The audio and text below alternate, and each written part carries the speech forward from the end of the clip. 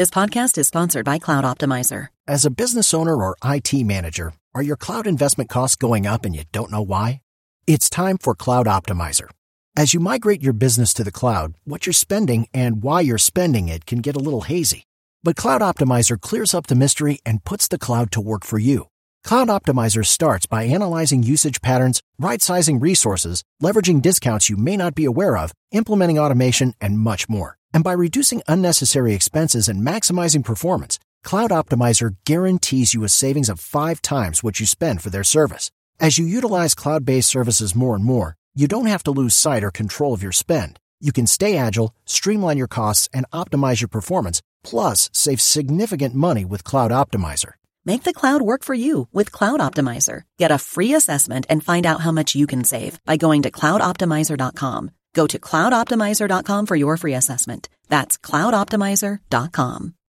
This is the Overtime Podcast Network. Welcome to Free Agency Day number 5. My name is Scott Mason. You can follow me on Twitter at PlayLikeAJet1. And I am joined to break down all the latest happenings, the news, the rumors, all the whispers, with the one and only owner, operator, lead reporter, and the whole shebang over at JetsInsider.com. And, of course, above all that, a very big deal, Mr. Chris Nimbley. Chris, what's going on, man? Not much, just relaxing, trying to soak all of this in and sort through all this stuff. But it is an bunch of interesting stuff to talk about today. I would say the most interesting thing to talk about would be what the other New York football team did, but we'll get to that a little bit later. Let's start with the Jets. First things first, Chris, you were in on the Le'Veon Bell conference call. I want to hear all about this. First of all, did you get a chance to ask him a question about the mixtape? Because that's what I was waiting for. And second of all, what are some other interesting nuggets that you got from the conference call? Yeah, I was debating and I was thinking, I was like, I got to try to jump in and ask him a question here. I'm the rest of the beat's not always my biggest fan, so I decided I'd wait. I'll wait and ask those questions to Le'Veon one-on-one and in OTAs. I'll sit down. I have a whole bunch of questions for him about his mixtape, about his rapping, and about what he listens to. So I'll have that in OTAs. Have a bunch of good content from there. But the conference call went well. He gave a lot of good answers. It's just started where he started talking about he's been playing football since he was 4 years old, so it sucked and it was weird to have to sit out a whole season and to just sit there and watch. He admitted that, he's, the reports of him being 260, all that is way overblown. He's been working out 5 days a week, but he admitted that, he's not in football shape. He hasn't played football in a year, and he's gonna have some rust that he needs to work and shake off. But by the time he gets done with OTAs and training camp, he feels confident enough that will be all gone, and there's no reason to think that won't be the case. He also talked about how he's got no regrets about his decision and where it led him. And then this is the good stuff where he's, he said his whole family were Steelers fans when he was growing up. Everyone in his family was Steelers fans. He was surrounded by them. He couldn't shake them. But he had a love for Curtis Martin, and he was the only one in his family that he was like, I don't care that you're all Steelers fans. I'm rooting for the Jets. And that he said that definitely played into his desire to play for the Jets. And he said that, as he's sitting there watching games all year and he's trying to figure out, where it could be the best spot. And, of course, he's doing the same thing that a lot of us were doing, is looking at opening how much cap space and what teams are going to have that to be able to run at him.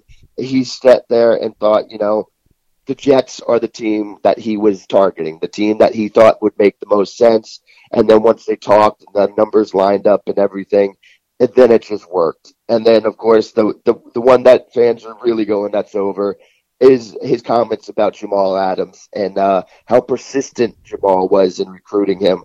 Le'Veon said he was calling him, texting him, he was pulling up on him in Miami, like, yo, man, you got to go. You got to come with us. And he gave Jamal credit for being a hell of a recruiter, said it made him feel good, made him feel wanted. It played a huge role in him wanting to be here.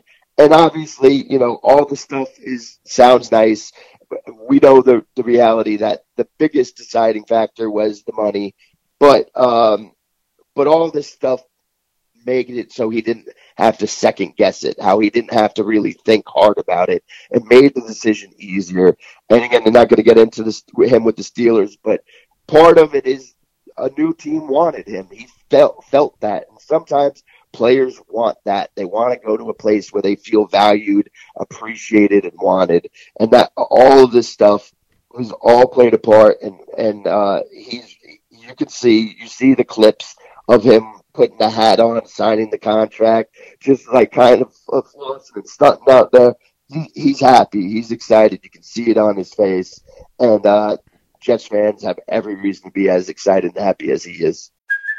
Hey, it's Kaylee Cuoco for Priceline. Ready to go to your happy place for a happy price? Well, why didn't you say so? Just download the Priceline app right now and save up to 60% on hotels. So whether it's Cousin Kevin's Kazoo Concert in Kansas City, go Kevin, or Becky's Bachelorette Bash in Bermuda, you never have to miss a trip ever again. So download the Priceline app today. Your savings are waiting. Go to your happy place for a happy price. Go to your happy price, Priceline. This is the Overtime Podcast Network. Couple of notes here. Dan Graziano from ESPN reporting that Le'Veon Bell has the highest guarantees of any running back going into the 2019 season, other than Saquon Barkley and Leonard Fournette, who have their contracts fully guaranteed because of the way the rookie scale works. So again, as I've been saying, even though Le'Veon Bell probably lost out on the overall scale of the contract, when it came to the guarantees, he did get more money guaranteed to him year one right away than he would have had from the Pittsburgh Steelers, because, Chris, we've talked about the rolling guarantees and how those work, and how if he would have had a catastrophic injury after the first year, he wouldn't have seen all those guarantees. Also, for what it's worth, even though the money is what got the deal done, Jeremy Fowler from ESPN actually reporting that Le'Veon Bell left a little bit of money on the table to go to the Jets, that the San Francisco 49ers, when they swooped in at the end, may have offered a little bit more in guaranteed money. It was a 3-year deal that would have been almost fully guaranteed. It was a tough call, but in the end, he decided that the Jets were a better place for him to go. Now, you could argue that it had something to do with the fact that he had already settled on them in his mind based on what he said. You could think that it's Curtis Martin. You could think that it's Jamal Adams. It's probably a combination of all of it, and obviously the money, the biggest factor. The other thing that I found interesting here, Chris, that Jeremy Fowler came out with, is that even though the Raiders never made an official offer, Antonio Brown and Derek Carr were very heavy in recruiting him as well, the same way that Jamal Adams was. So Jamal Adams had some competition. The Jets had some competition there at the end from the 49ers, but in the end, Le'Veon Bell is a New York Jet. Yeah, absolutely. And a lot of people were mocking Jamal about his ability to recruit and you're not going to be able to pull this off. What makes you think you can pull this off? I'm telling you, Jamal has an infectious personality. He's somebody that people are drawn to. And you can even sit there and kind of roll your eyes at him sometimes, but he's still that charisma still tends to pull you in. So, and it's very clear and obvious that Le'Veon really appreciated everything. And then it's also, a respect thing from his peer. Like, Le'Veon sees how good Jamal is, and he sees the intensity. He knows how bad Jamal wants to win. That's one of the things, too, about Jamal. Like, you can sense, everyone knows how bad he wants to win.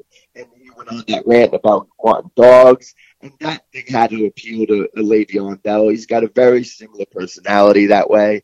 So, and that's these football players, they look for stuff like that, and it makes total sense that they should. Chris, we go from a happy Jets moment with Le'Veon Bell joining the team to breaking news and something very sad, unfortunately, happening to a former member of the New York Jets.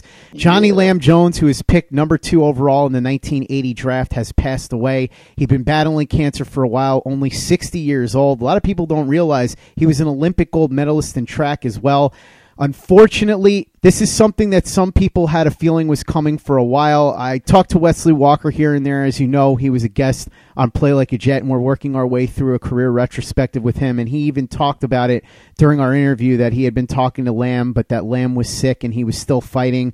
And we knew that Lamb was in bad shape. And so, unfortunately, he passes away. I know a lot of people get upset when his name gets brought up because the Jets traded up all the way to number 2 to draft him that year. They thought they were going to pair him with Wesley Walker and create one of the nastiest combos in the entire league. but Lamb just never really learned how to play that wide receiver position. He was pure speed, but it was never harnessed. I talked to Wesley about this, and Wesley believes that a lot of that was on Rich Kotite, who was the wide receiver coach at the time. He believes that if he had been the coach of the wide receivers, now again, this is Wesley talking about himself, so take this for what it's worth, but he believes he could have gotten Lamb Jones to be a really good wide receiver, and at the very least, he thinks that if there had been somebody there better working with him, that they could have done something with him. As it is, Lamb Jones had a disappointing career. He produced more along the lines of a number 3 receiver. That's more what you would expect from a mid to late round pick than a guy you trade up for to number 2. But even so, he was always a class act. You never heard any bad words about him. I'm sure he was frustrated with the fans, but he never let on. Always carried on with dignity, and it's really sad that unfortunately he's left us way too soon. Johnny Lamb Jones, dead from cancer at the age of 60, Chris. Yeah, absolutely. Obviously, I think pretty much just about everybody has somebody that has been affected in their lives by cancer. So most people can relate in some type of way to this. It's not something anybody ever wants to hear.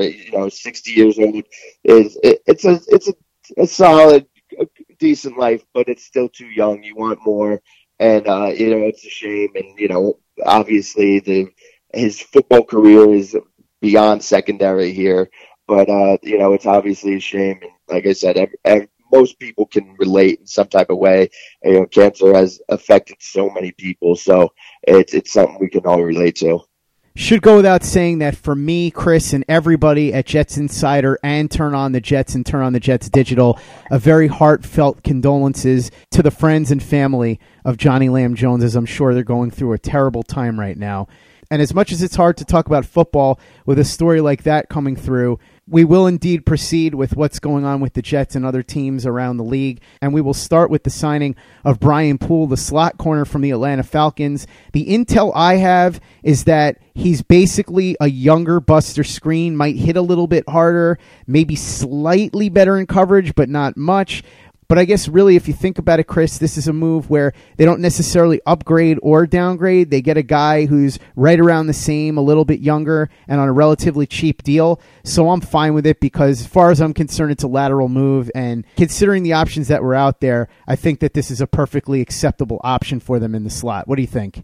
Yeah, absolutely. The one guy who's still out there, at least I haven't heard anything recently, is Bryce Callahan. But, he's kind of in that Matt Paradis situation right now. He had the injury, so maybe that's holding things up for him. But he's the one guy out there that I can look at and say, is a more talented player.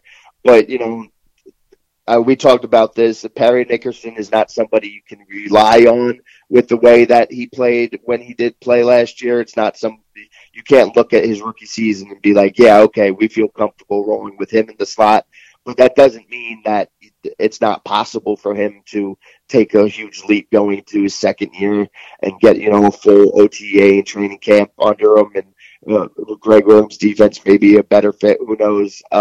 So there's possibility there. And then they can still look to address this in the draft. And then, we'll talk about this with, still addressing the center position.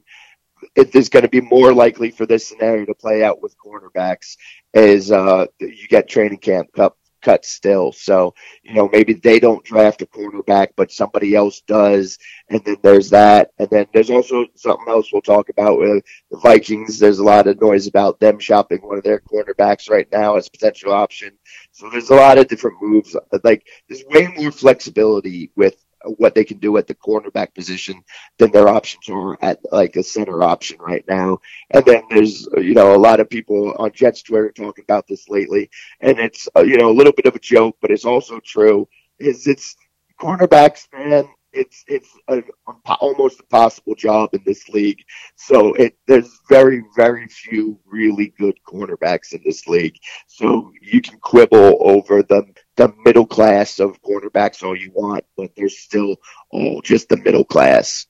This is the Overtime Podcast Network. Since you brought up the center situation, let's talk about that a little bit.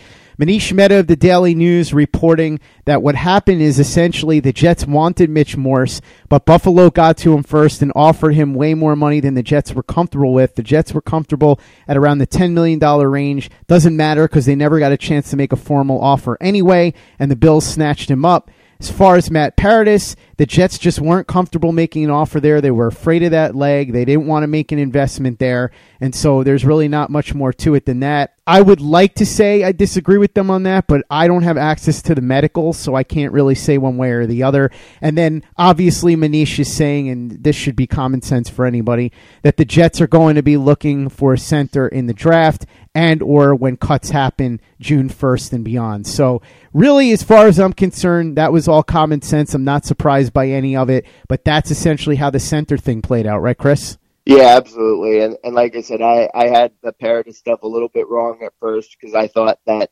the Jets had made an offer and he was waiting for them to up it. But really what happened was he was just waiting for the Jets to make an offer. He expected it to. Everyone expected them to, and they just never did. And it's obviously because they had concerns about the injury and didn't want to pay him that type of money with those concerns about the injury. And I talked about it. This is one of the downsides of the legal tampering period. But that was the case for him. And Carolina decided to give him that contract, and he didn't waste any time. He said, all right, Jets aren't getting in on this, so I'll just take this Carolina deal now while I can. And, we haven't seen his medicals. The Jets and the Panthers didn't get a chance to see the medicals before that deal was signed.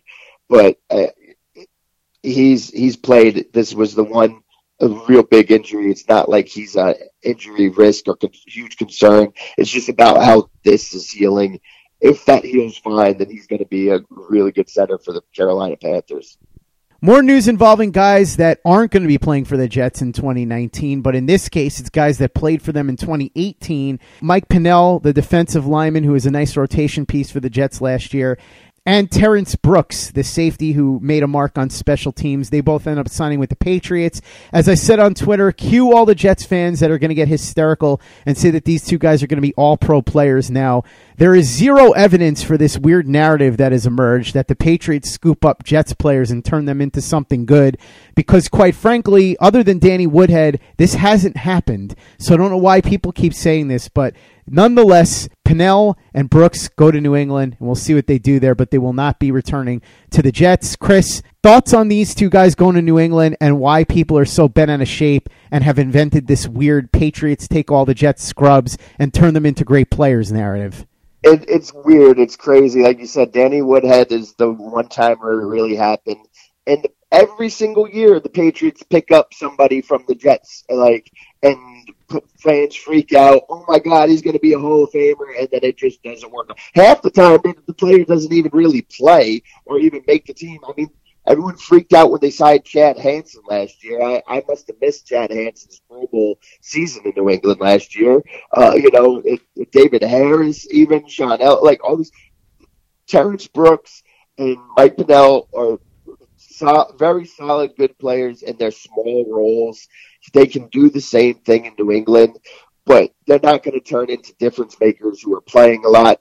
The one thing I'll say is this isn't something that only applies to former Jet players. Basically, any time a player who was a disappointment somewhere ends up going to New England, everybody says, oh my God, wait and see how the Patriots turn him around. And I get it to a degree because the Patriots do that. They have a history of doing that, of finding a value player and then getting more out of him. But they throw a whole bunch of darts at the board. And they have as many hits as people remember. They seem to forget all the misses there. But the Patriots are basically, with this strategy, they're a volume shooter. That's what they are. When you take that many shots, when you take that many chances, you can afford to have a whole bunch more misses. And then everyone's just got to remember the timely hits that they have. A bizarre narrative, no question, but one narrative that I'm really enjoying is the narrative of Darren Lee being really soft. That one being peddled by ex-Jets head coach Rex Ryan, who's been making the rounds. He said that C.J. Mosley coming in here meant they have a real linebacker now, and referred to Darren Lee as soft as Charmin, which cracked me up. I'm telling you right now, Chris, I don't care what anybody says, the best move the Jets could ever make would be, and no disrespect to him because I'm sure he's a nice guy, to move Eric Allen into some other role in the organization and give that job that he has to Rex Ryan. How amazing would press conferences and team videos be with Rex Ryan at the helm? It would certainly be interesting, that's for sure. I mean, it would be entertaining, and I don't think the Jets would be too thrilled about him sitting there calling one of their players soft on the team website and stuff like that. So that could cause some problems there. But yeah, I mean, Rex. Rex is always going to Rex. He's always going to say some stuff. I'm never really comfortable with coaches or anybody really calling NFL players soft. I mean, I get it, but all right, whatever.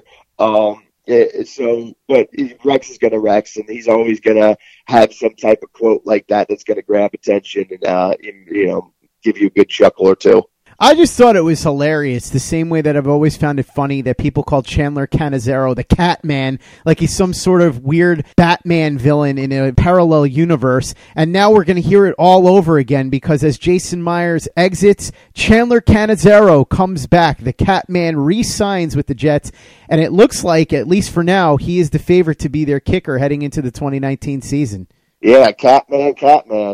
Yeah, he's back. I guess he didn't have enough warm weather options to go with, so he has to be willing to come back and possibly kick in the cold, which we know was part of the reason why he didn't want to be here last year. But obviously, right now he's obviously the favorite. We'll look to see. They're obviously going to bring in some guys in training camp, and undrafted free agents, rookies like that. Maybe we see Ross Martin come back in which case I will get suckered in by watching him boot 60-yard field goals again and talk about how they need to go with Ross Martin. And I'm totally here for that, and I'm totally ready and prepared to be wrong for the third. I think this will be the third year I would have predicted Ross Martin to make the roster and end up being wrong. So I'm totally ready for that. This is the Overtime Podcast Network. We talked about how the Jets are thin at corner even after signing Brian Poole. One guy who could be an interesting option for the Jets is Trey Waynes, the cornerback on the Minnesota Vikings. All kinds of chatter that he could be on the trade market. Now, here's where it gets interesting with him. They picked up his fifth-year option, so that's fully guaranteed. So they have no reason to trade him unless they get what they feel is fair value. But he is a legitimate starting corner and still relatively young, and we know the Jets could desperately use an upgrade at that position. What do you think, Chris? Is this something the Jets should explore?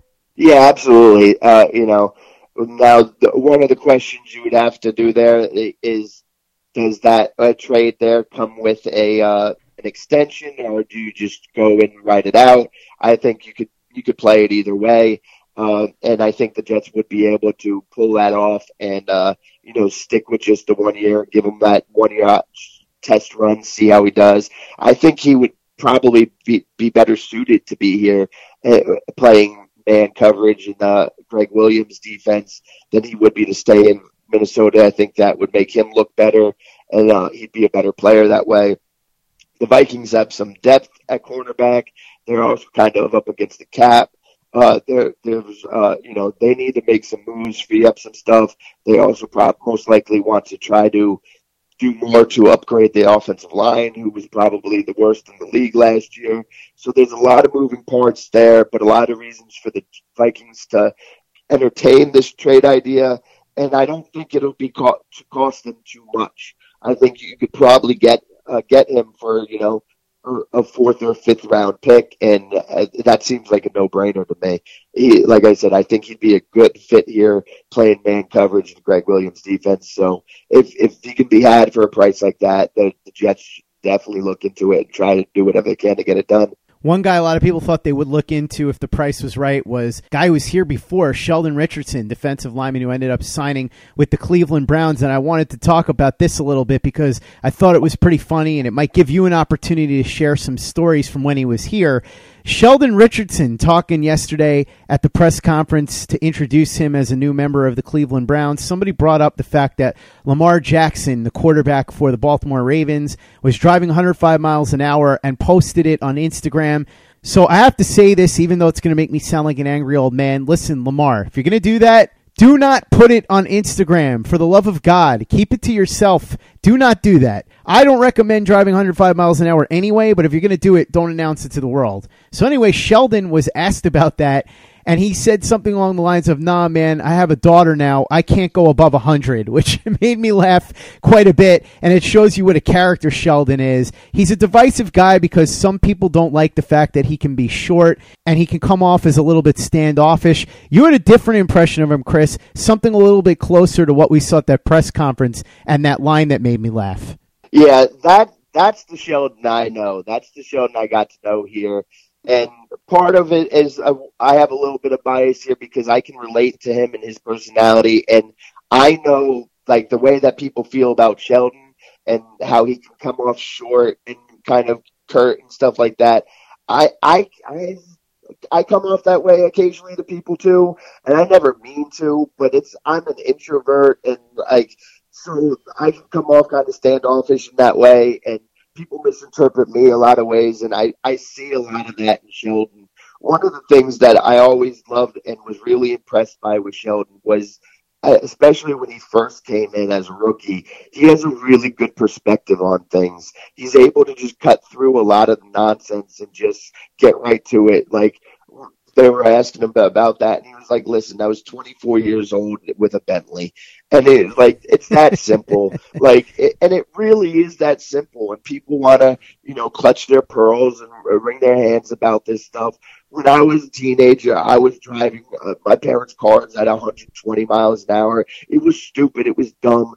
Absolutely. And now I barely go more than 2 miles an hour over the speed limit. I'm an old man driving. I'm sticking to the rules and the laws. But we all do dumb stuff when we're kids. And whether it's right or wrong, it happens. And especially when you got that much money involved. And I just think that a lot of times you get to know these players through sound bites and snippets, and also through the ways that reporters frame their quotes and frame their stories. And that's how you get to know them. I got to know Sheldon. I got to sit down and talk to Sheldon and joke around with Sheldon. So I have a different viewpoint. I have and everything. But I just feel like he was always cast in a different light than he really was. He's a much more pleasant person. He came across as angry a lot. And at the end, there was a little bit of that. A lot of that was his relationship with the media and stuff.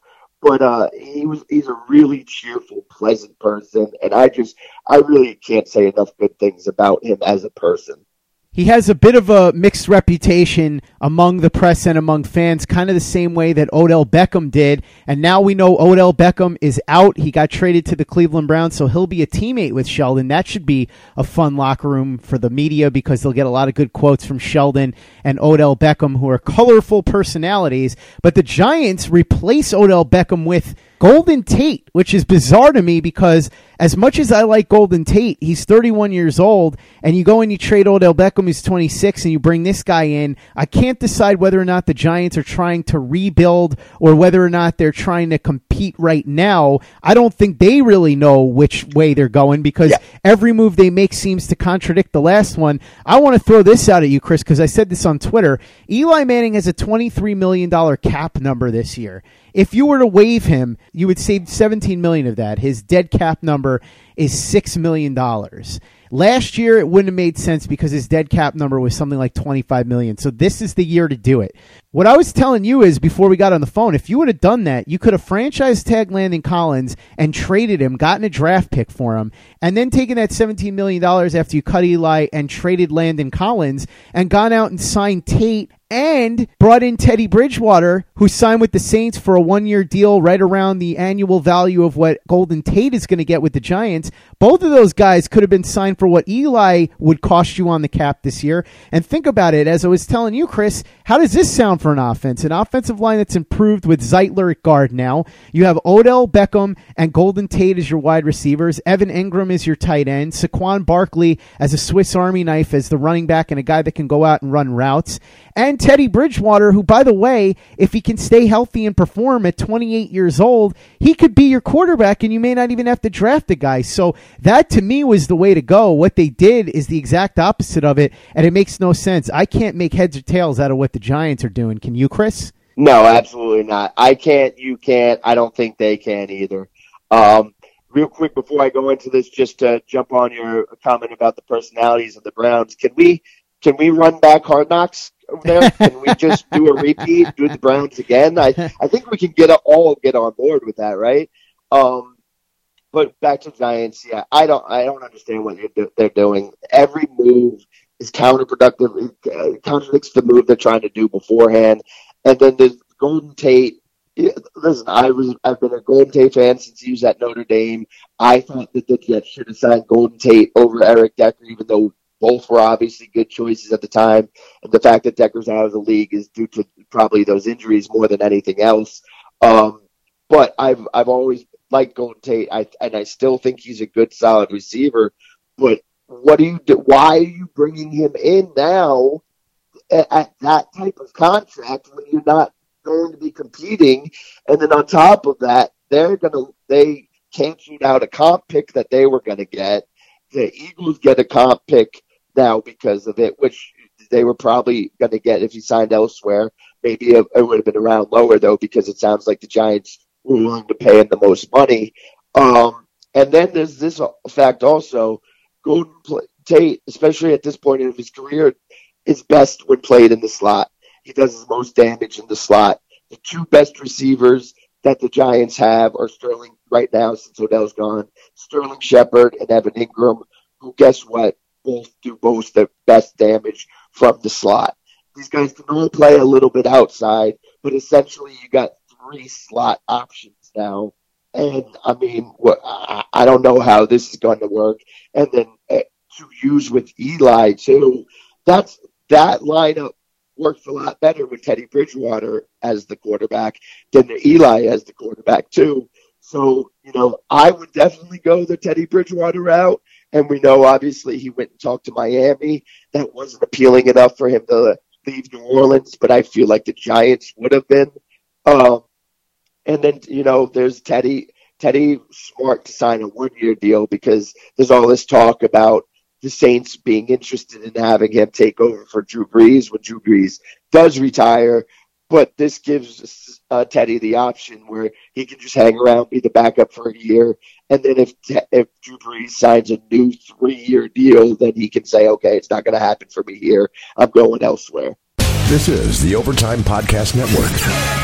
To build on your point, Chris, I think for sure that an offense like we described would have been appealing enough to get Teddy Bridgewater here, because he could have said to himself, all right, I'll sign a 1-year deal. I've got all these weapons around me. As long as I don't get hurt, I should be able to be productive. And then whether it's the Giants or somebody else, I'm going to get myself paid. And for the Giants, at least there's upside there with Teddy, because we know that before he got hurt, he was a top 10 to 15-ish quarterback, an above average starter with upside and room for improvement.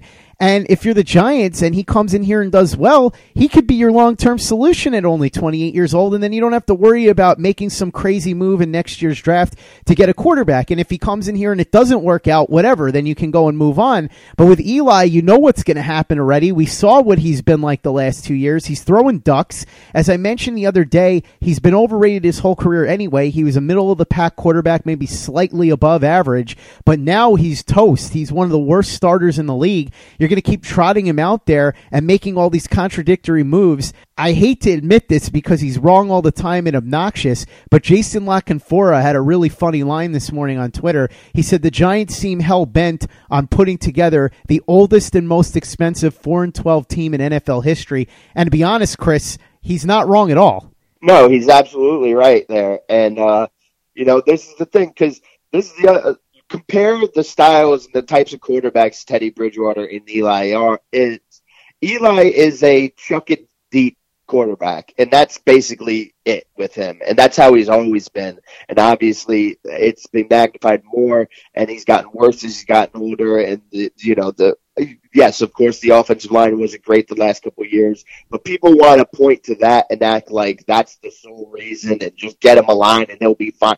No. He, like you said, he was overrated his whole career, and you talked about, maybe a little above average for a couple of those years. I'd even argue that he's had moments where he was above average, but then literally in the same game, he could be back to below average. He's one of the most inconsistent quarterbacks I've ever seen. And he had those 2 Super Bowl runs, and he's going to end up getting to the Hall of Fame because of that, because even though he doesn't deserve it. And but you look at Teddy Bridgewater, and he's kind of, an upgraded Chad Pennington. He's got a little stronger arm, but he's a smart quarterback. He's more, people wanted to paint Teddy with the mobile brush, and he's not but he's more mobile than a lot of guys, and more mobile than Pennington. So he's kind of more in the Pennington mode. He's not going to be making huge plays downfield, but he's more of a short game guy, short game area.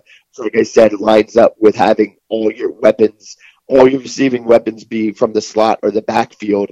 I think I'd trust Teddy Bridgewater to execute that more than I would to trust Eli Manning to execute that type of game plan. And at the very least, like I said, there's upside with Teddy, and if it doesn't work out, fine, you move on next year and draft a guy. But with Eli, it's a disaster, and there's no reason to keep him on here with a $23 million cap hit. That's the craziest part of all. You let Landon Collins walk, you trade Odell Beckham, and you're keeping Eli Manning on the roster with a $23 million cap figure when you could cut bait and save $17 million when he's one of the worst starting quarterbacks in the NFL, and you could have signed both Golden Tate and Teddy Bridgewater for the same price you're paying Eli and kept Odell Beckham. It just boggles the mind.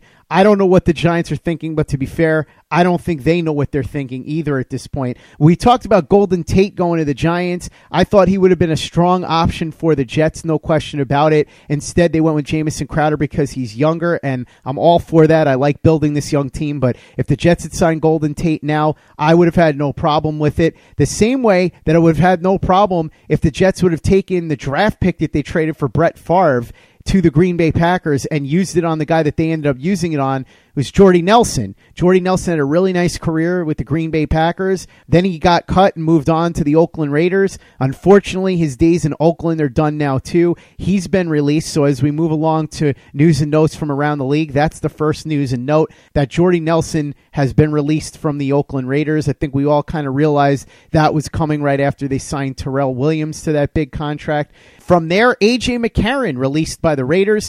Hey, remember when the Browns were going to trade a second-round pick for him and make him their starter? Fun times.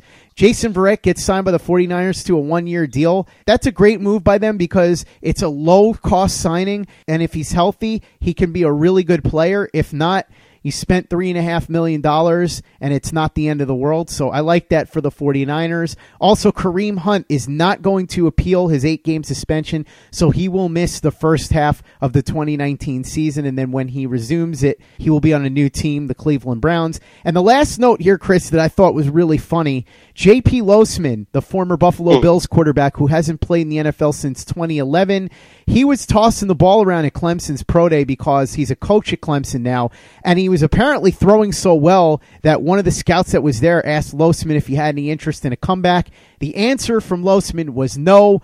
But I had to mention it, Chris, because it was a really funny story. Imagine seeing a guy that had been retired for 8 years, see him throwing some nice spirals, and then you ask him about whether or not he wants to make a comeback.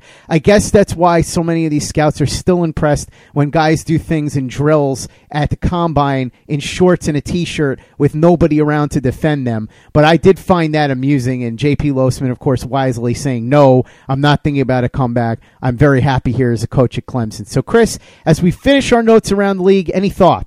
Yeah, the Losman thing is crazy and ridiculous, but it's par for the course with NFL and NFL scouts. We're not talking about like Peyton Manning a couple of years out, and then it's like, hey, whoa, he's still ripping it. Maybe he can still play, Maybe those time off got the neck. We're talking about J.P. Losman 8 years ago. He wasn't good when he was in the league. What could he possibly do throwing the ball around in that environment that would make anybody say, hey, do you have interest in coming out? He could literally be throwing the ball to the moon, and I'd still be like, yeah, whatever. I saw enough J.P. Losman to pass on that. The Verrett thing is an interesting move, like you said, smart move. The only thing I'll say about, the gamble with moves like that is, and they're always good to take, you just have to make sure you have other options in case he does get hurt. If you go into it where you're just like, okay, we're going to give this guy a chance and we don't prepare for him to get hurt, then that's going to blow up your face most of the time. But if you go in there and you prepare for a guy like that to get hurt, and then you can just be happy and you get lucked out if he stays healthy and has a great year. He is a really talented quarterback. So if he can stay healthy, it'll work out great for them. The Kareem Hunt is the big thing there, though. Obviously, we all know what he did. Everything, obviously, it wasn't. We all knew something kind of happened, but no one really cared until the video was released. And obviously, that was not what you want. Nobody condones that. But the way he has handled this since then has been perfect. He has owned it all. He has not tried to sit there and be like, well, let me tell you why. He's just owned the mistake. The fact that he's not trying to even bother to appeal it is a smart move for him. And future players, you get yourself into trouble like Kareem Hunt, even if it's lesser, not domestic, violence against women related. Take notes on how he's handled everything since then. Just own the mistake. Just admit it. Just apologize. Don't try to throw qualifiers on your apology. Just do it. Go through the process. Accept whatever punishment's there, and the teams will welcome you back with open arms. Well said, Chris. Well said. As we wrap things up here on this edition of the podcast, thanks so much for hopping on with me, Chris. Really appreciate it. We will be back tomorrow. I'm sure there will be plenty more news because every single day there's been a bunch of stuff to get to. Jam-packed edition of the podcast every single day, and we will unwind and unwrap everything tomorrow as we have every day this week. Chris, I'm sure you have plenty to say about this in long form too over at jetsinsider.com. So why don't you let everybody know what you got cooking and how they can follow you on social media? Yeah, you can follow me at CNimbly on Twitter and at JetsInsider also, and jetsinsider.com. And yeah, like I said, I got a bunch of stuff I'm going to pump out starting next week about starting with Le'Veon Bell, talking about everything there and all the things that make him so special. I'm going to dig into the same type of thing on the other side of the ball with C.J. Mosley, and that's kind of flying out under the radar. Just how